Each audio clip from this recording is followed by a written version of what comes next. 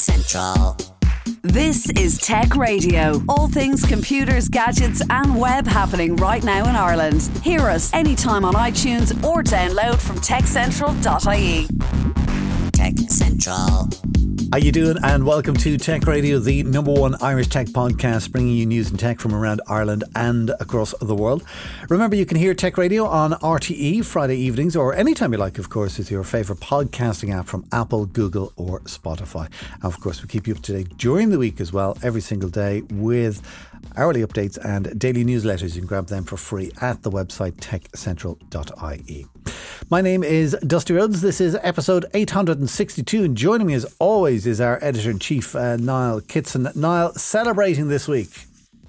Celebrating loads. Celebrating Easter, for one. They celebrate Easter and da-da-da and all that kind of stuff. But I think the three words that are going to bring a lot of joy to people, especially in the tech and the working from home side of things, is right to disconnect. Right to disconnect. Now, let's not get too nuts over this, because there have been laws passed in France, and even New York, I think, has something quite similar.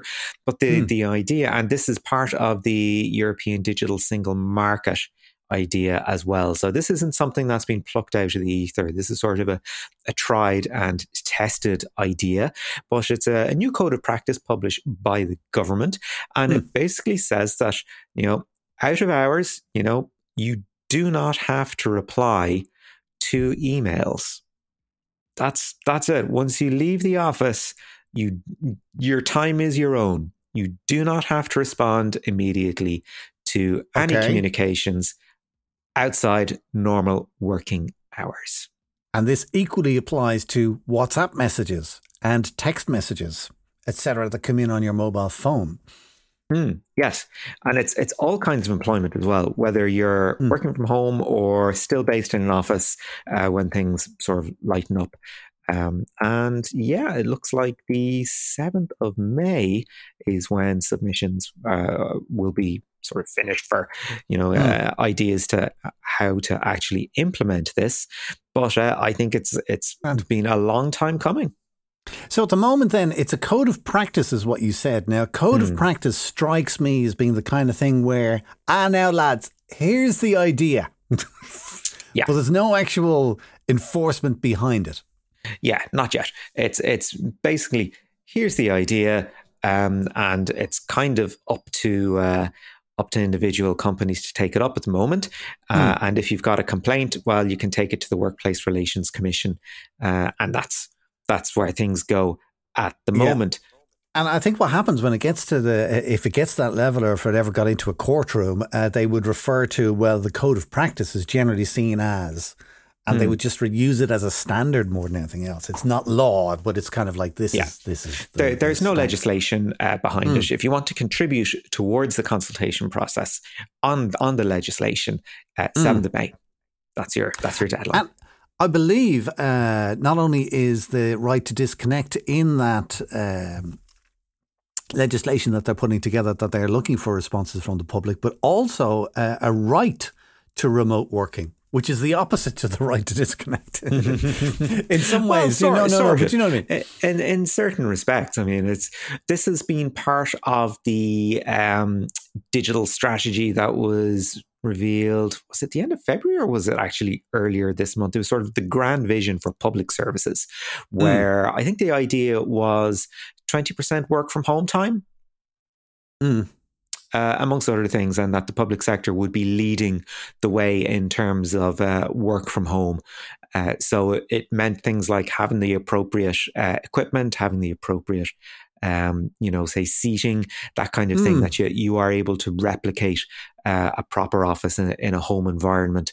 So, to make sure you are properly equipped and you have the proper social and managerial supports in place as well. Well, I think that's going to be a huge part of it. And the world is it's all changing around us at the moment, okay? So we're not anywhere near that.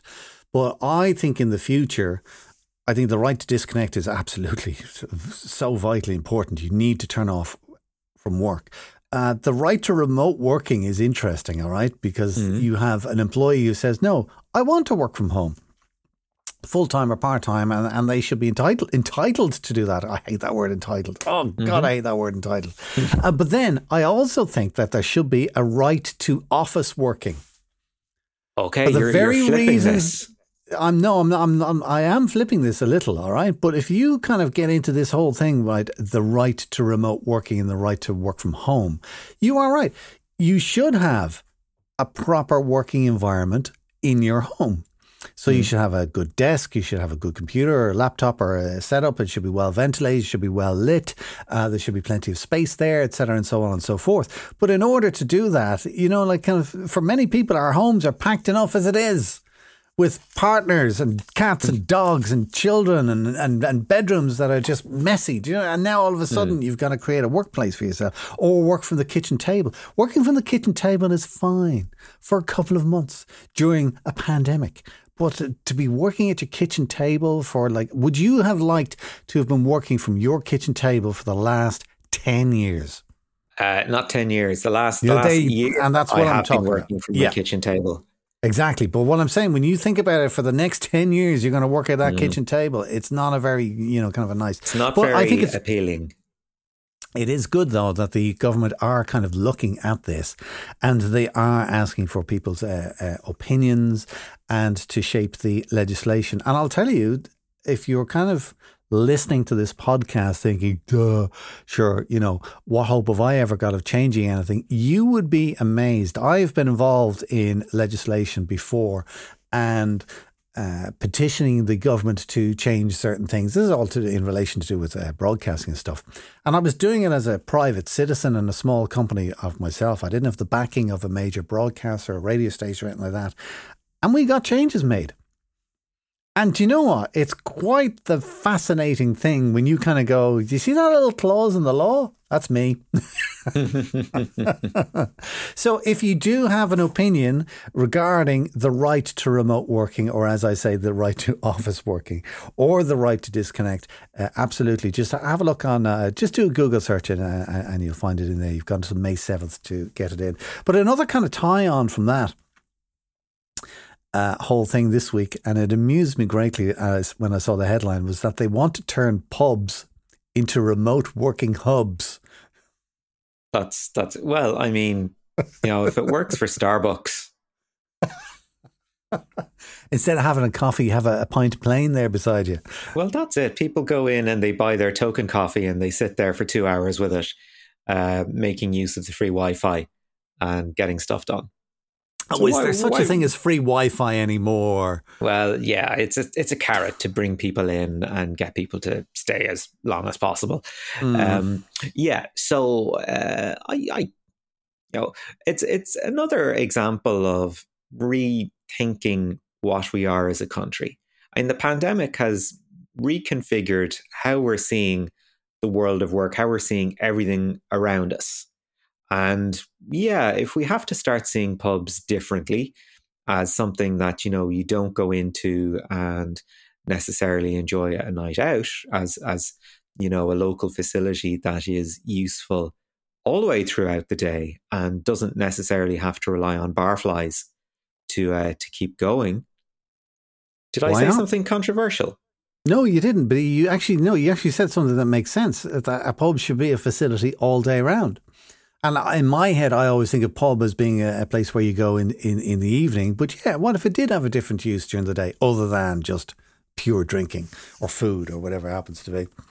Yeah. You also mentioned the virus and everything that's going on at the moment, which leads me on to another news story of the week, and that is digital vaccine passports.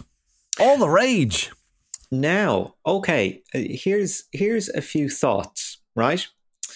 On one level, vaccine passport, fantastic, very much in favor of it, because it means that you should be able to go absolutely anywhere, do absolutely, the normal stuff that we did pre-pandemic, right?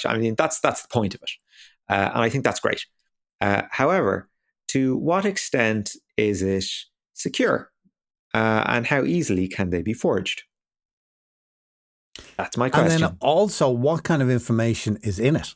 Because literally, if you were holding up your phone with an app that just goes, yeah, I've had the vaccine. Well, I mean, that's not a huge amount of personal information to be telling somebody. I had a test or I had a vaccine and that proves that I had. So on the privacy side of things, but if it has your name and it has your date of birth on it, or maybe it has your address or a PPS number or goodness knows what else.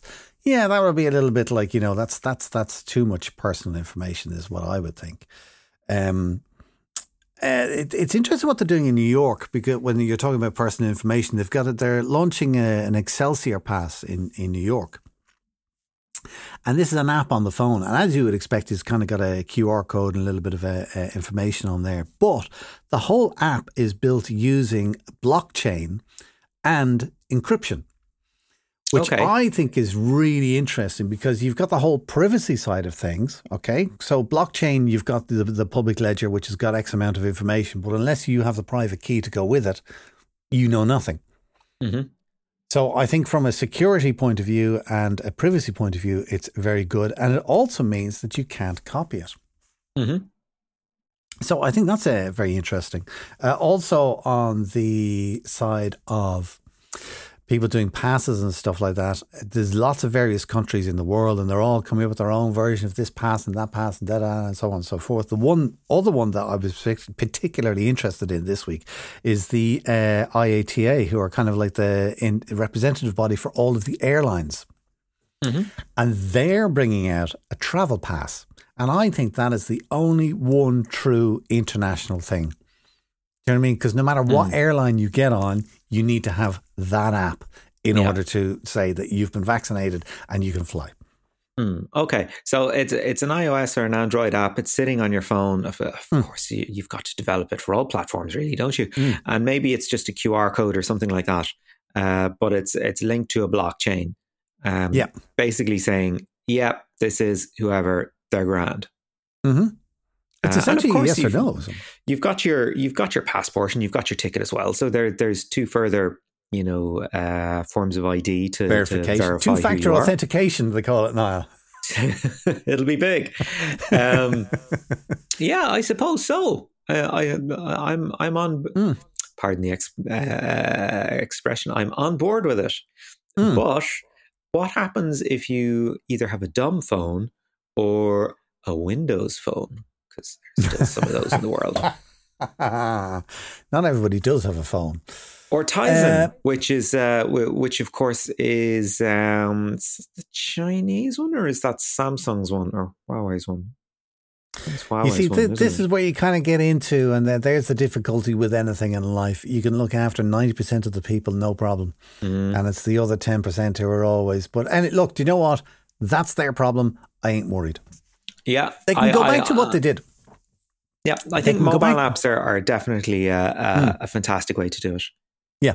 And they can go back to what they did years ago. I was looking into this. When I first heard that you needed a passport or something, I was like, what? Privacy, don't be giving me more paper. My usual grouchy self. Mm-hmm. And I kind of looked into it then and realised that actually these things have been around since the 1930s. All right. Yes, because you had to have a card to show that you were vaccinated or inoculated against cholera, typhus, smallpox. There was another one for yellow fever, which was very famous because you had to have a yellow card. They printed the darn card in yellow to really kind of ram home the point. And all it did was it just said this person has had that vaccination, and you needed it to travel. And even today, before COVID-19 hit us, since because yellow fever would still be very big in Africa, or would be a worry in Africa. Anyone traveling to Africa is like, have you had your jabs? And I remember seeing that in Nigeria, I think for the last 2 years, so it's before COVID, that anybody traveling to or from Nigeria needs to have an yellow pass in order to get in or out of the country, to say that you have had your jab for yellow fever. Right. So there's plenty there. Listen, one more thing before we get into our interview this week. Apple, we've kind of got a little bit of good news and a little bit of bad news. A little bit of good news. And actually, this is another EU hobby horse when it comes to the digital single market, which is the right to repair. Because we all own so much gear. at the moment. And thankfully, we have the We directive, where you go and buy something, and you're basically you can replace what you have with a new version of it.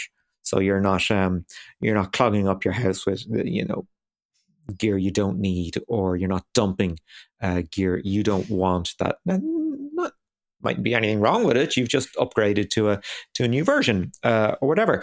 So Apple have been famously cagey when it comes to the repairability of their products, because they see the whole thing as a function of design. So their motherboard integrates with their keyboard in a very specific way, and everything is of a piece, and you can't fix one thing without ruining something else. So you have to do things the Apple way and send it to one of their accredited stores, or bring it into one of their own stores, and they'll take it away and they'll have a look at it, and they'll either fix it if you've got Apple Care, or they'll quote you a price. But there's no competition. No competition whatsoever. So you're kind of stuck with the Apple way, and that Apple pricing is it's centrally set. There's no there's no such thing as an Apple bargain as set such. Set everything to maximum. Everything, yeah. So what they've decided is they've introduced a program. It was piloted last year in the United States, Canada, the usual suspects, and they introduced a certification program for third parties, right? So you would finally be able to get somebody that isn't in an Apple store to fix your iPhone, and not have it void your Apple Care or anything like that, right? So Very good. They're making available the certification and the parts to go off and do this properly as a third party. Many of the mobile phone repair places that we'll see around town, and of course, very few of them are actual Apple, but you can go into any one of those, and they will use genuine Apple parts to repair your iPhone. Exactly. Excellent, lovely. When does this start? well, it depends where you live, and I'll tell you where it's happening where you're not living. This merry little country of ours. I went through the list of countries where it's happening, and Apple's saying, ultimately we expect 200 countries around the world. We're not there. It's a huge list. And Ireland is such an important country for Apple, with so much money flowing through, and of course the connection with Cork and the factories and everything like that. And we're not on the list. We're not on the list. It's ridiculous. They're absolutely shocking. Yeah. I'm sure we will, though, one day in good time. One day indeed. All right. Do you know what it is? Do you know what this is? They looked at the amount of Apple Care subs that have been sold in Ireland and went, not enough. We want more people to buy Apple Care. Now, and in Apple's defense, I will say I had a problem with one of my MacBook Pro, and I brought it into one of the official Apple repair places, and they said, yeah, that's under Apple Care, it needs a new screen, we'll have it done for you tomorrow morning, come back and collect it. Boom, came back and a brand new screen, everything put into it. I was delighted. So it's worth it. It can be worth it. It's expensive, but it can be worth it. Anyway, Niall, thank you very much as always for keeping us up to date with what's happening in the news. This is Tech Central, your weekly tech podcast from Ireland's techcentral.ie. Electric Ireland is currently rolling out smart meters across the country, but what are the benefits to you and I as the consumer? Bidgley is a Silicon Valley-based company that uses AI to track your energy usage, and its software will be used to handle the smart element of these new devices. Niall Kitson spoke with Bidgley's Chief Business Officer, Gautam Aggarwal, to find out more. So Gautam, Bidgley is a company based out in Silicon Valley, not necessarily a brand name known over here in Ireland. So tell us a little bit about what your company does. Absolutely, Niall. First of all, thank you for having me for this podcast, and then excited to be here. And so, if you look at Bidgley as a company, absolutely, we are based in Silicon Valley, and at the heart of what we do is a lot of artificial intelligence and machine learning from a technology standpoint, and that is the basis of what we are doing to say, if I can apply AI and machine learning to all the energy data we have, then how can we really get those valuable outcomes where the likes of Electric Island, who we are working with, and very, very proud to be working with, they can actually go and provide some good insights to their customers, make it more personalized, and then I can, at the same time, be able to go provide the right recommendations. So as a company, it's all about how you can fingerprint all the energy appliances at your home, be able to get insights in those fingerprints, and then be able to apply the tech of AI and machine learning on top of that to really get the insights out of that. So that's how we look at Bidgley as a company, as an energy analytics company and an AI and machine learning company. So, all these smart meters that are slowly being rolled out in Ireland at the moment, I think 2024 is when sort of the project is meant to end, when everybody will have a smart meter in their household. So how will regular appliances then connect to the smart meter before being processed by your platform to start getting insights out of it? Because I imagine you're not going to get a full picture immediately. As with all things AI, it does take time to become more accurate. Absolutely, Niall. I think that's a great point. So if you look at our traditional meters, the non-smart meters, typically they provide the data on a daily basis. So I get a fingerprint of all the different appliances at home, whether it's my refrigerator, my washer dryer, my laundry systems. I get those fingerprints on a daily basis. With smart meter, what happens is the sampling of the data is at a much shorter interval. It's a 15-minute or a 30-minute or a 60-minute interval. So first of all, the sampling is at a shorter interval means you are getting a much more modular or much more in-depth fingerprint of every appliance.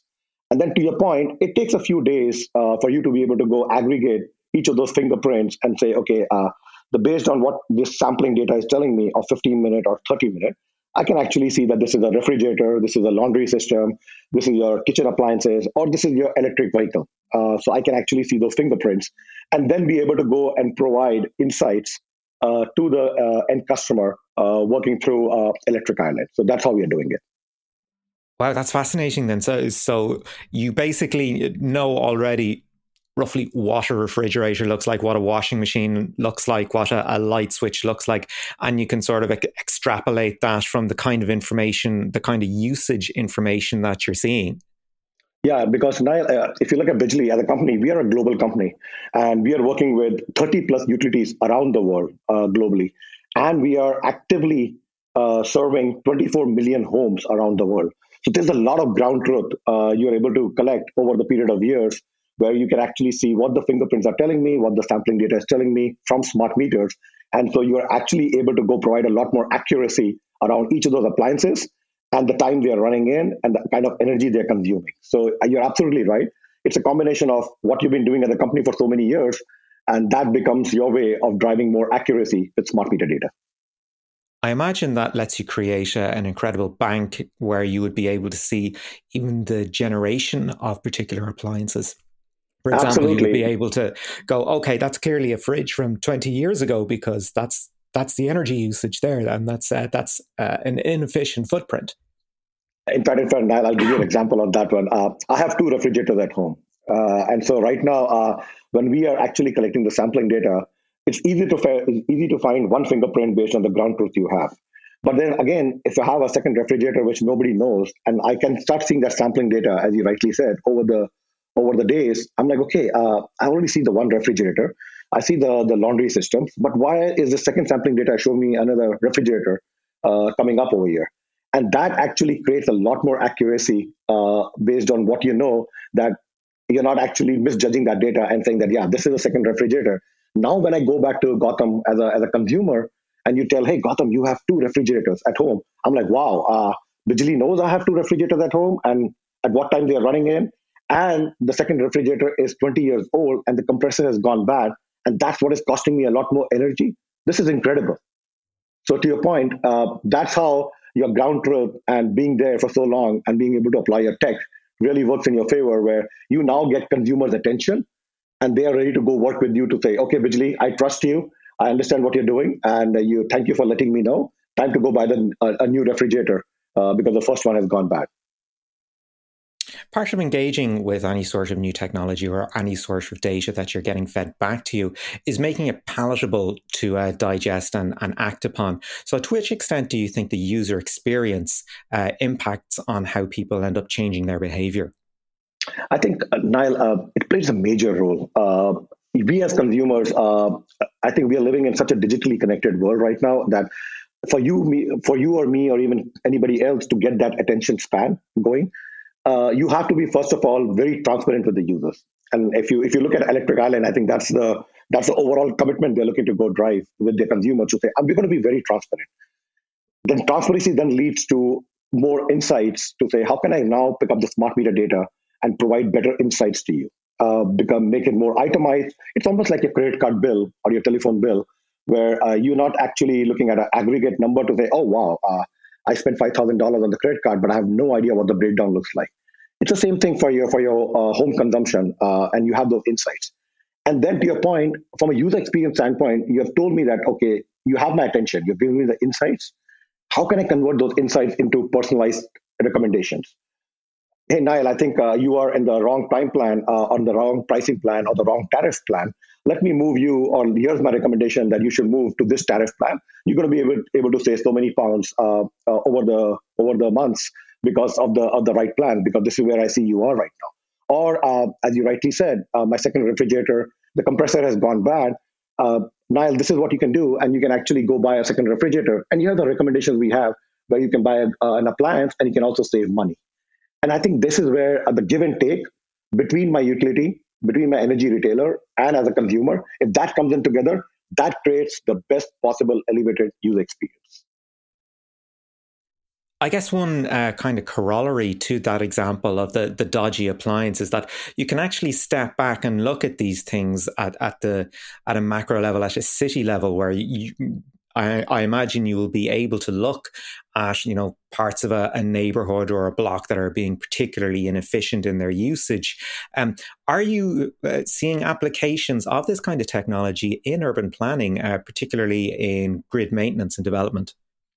Absolutely, Niall. I think it's not just the consumer side and how we are actually able to interact and get the consumers to engage. It's also on the grid planning side. For example, if I can see all the appliances, including I have an electric vehicle at home, right? And if I have a rooftop solar at home, I can not only see how much am I consuming, I can also see the generation and how much of that goes back into the grid. If my rooftop solar is creating excess electricity or energy, and I'm feeding it back into the grid, then from a grid standpoint, my energy retailer needs to be able to go plan better, because if all the 50 homes in my neighborhood put a rooftop solar today and they all start generating energy and they are feeding it back into the grid, then Electric Island as a retailer also need to go plan to say, how do I come back and basically plan better and do load shaping so that not everything is getting fed back at the same time. And I can have people working with me where I can put them on a better tariff plan, they can save money, and I can also do a better grid planning. So I think it goes hand in hand. Getting the consumers to engage leads to a better grid planning. And that was Niall Kitson chatting with Bidgley's Chief Business Officer, Gautam Aggarwal. That's it for our show this week. Do remember you can get the lowdown on all things tech in Ireland with hourly updates, daily newsletters and more, which you can grab at our website, techcentral.ie. And of course, listen to us each week online or Friday evenings with RTE Radio 1 Extra. Until next time, from myself, Dusty Rhodes, and from Niall Kitson, have a fantastic long Easter weekend, and we'll talk to you next week. Get Tech Radio. Subscribe for free with iTunes or download on demand at techcentral.ie. Tech Radio is produced by digitalaudioproductions.com. Tech Central.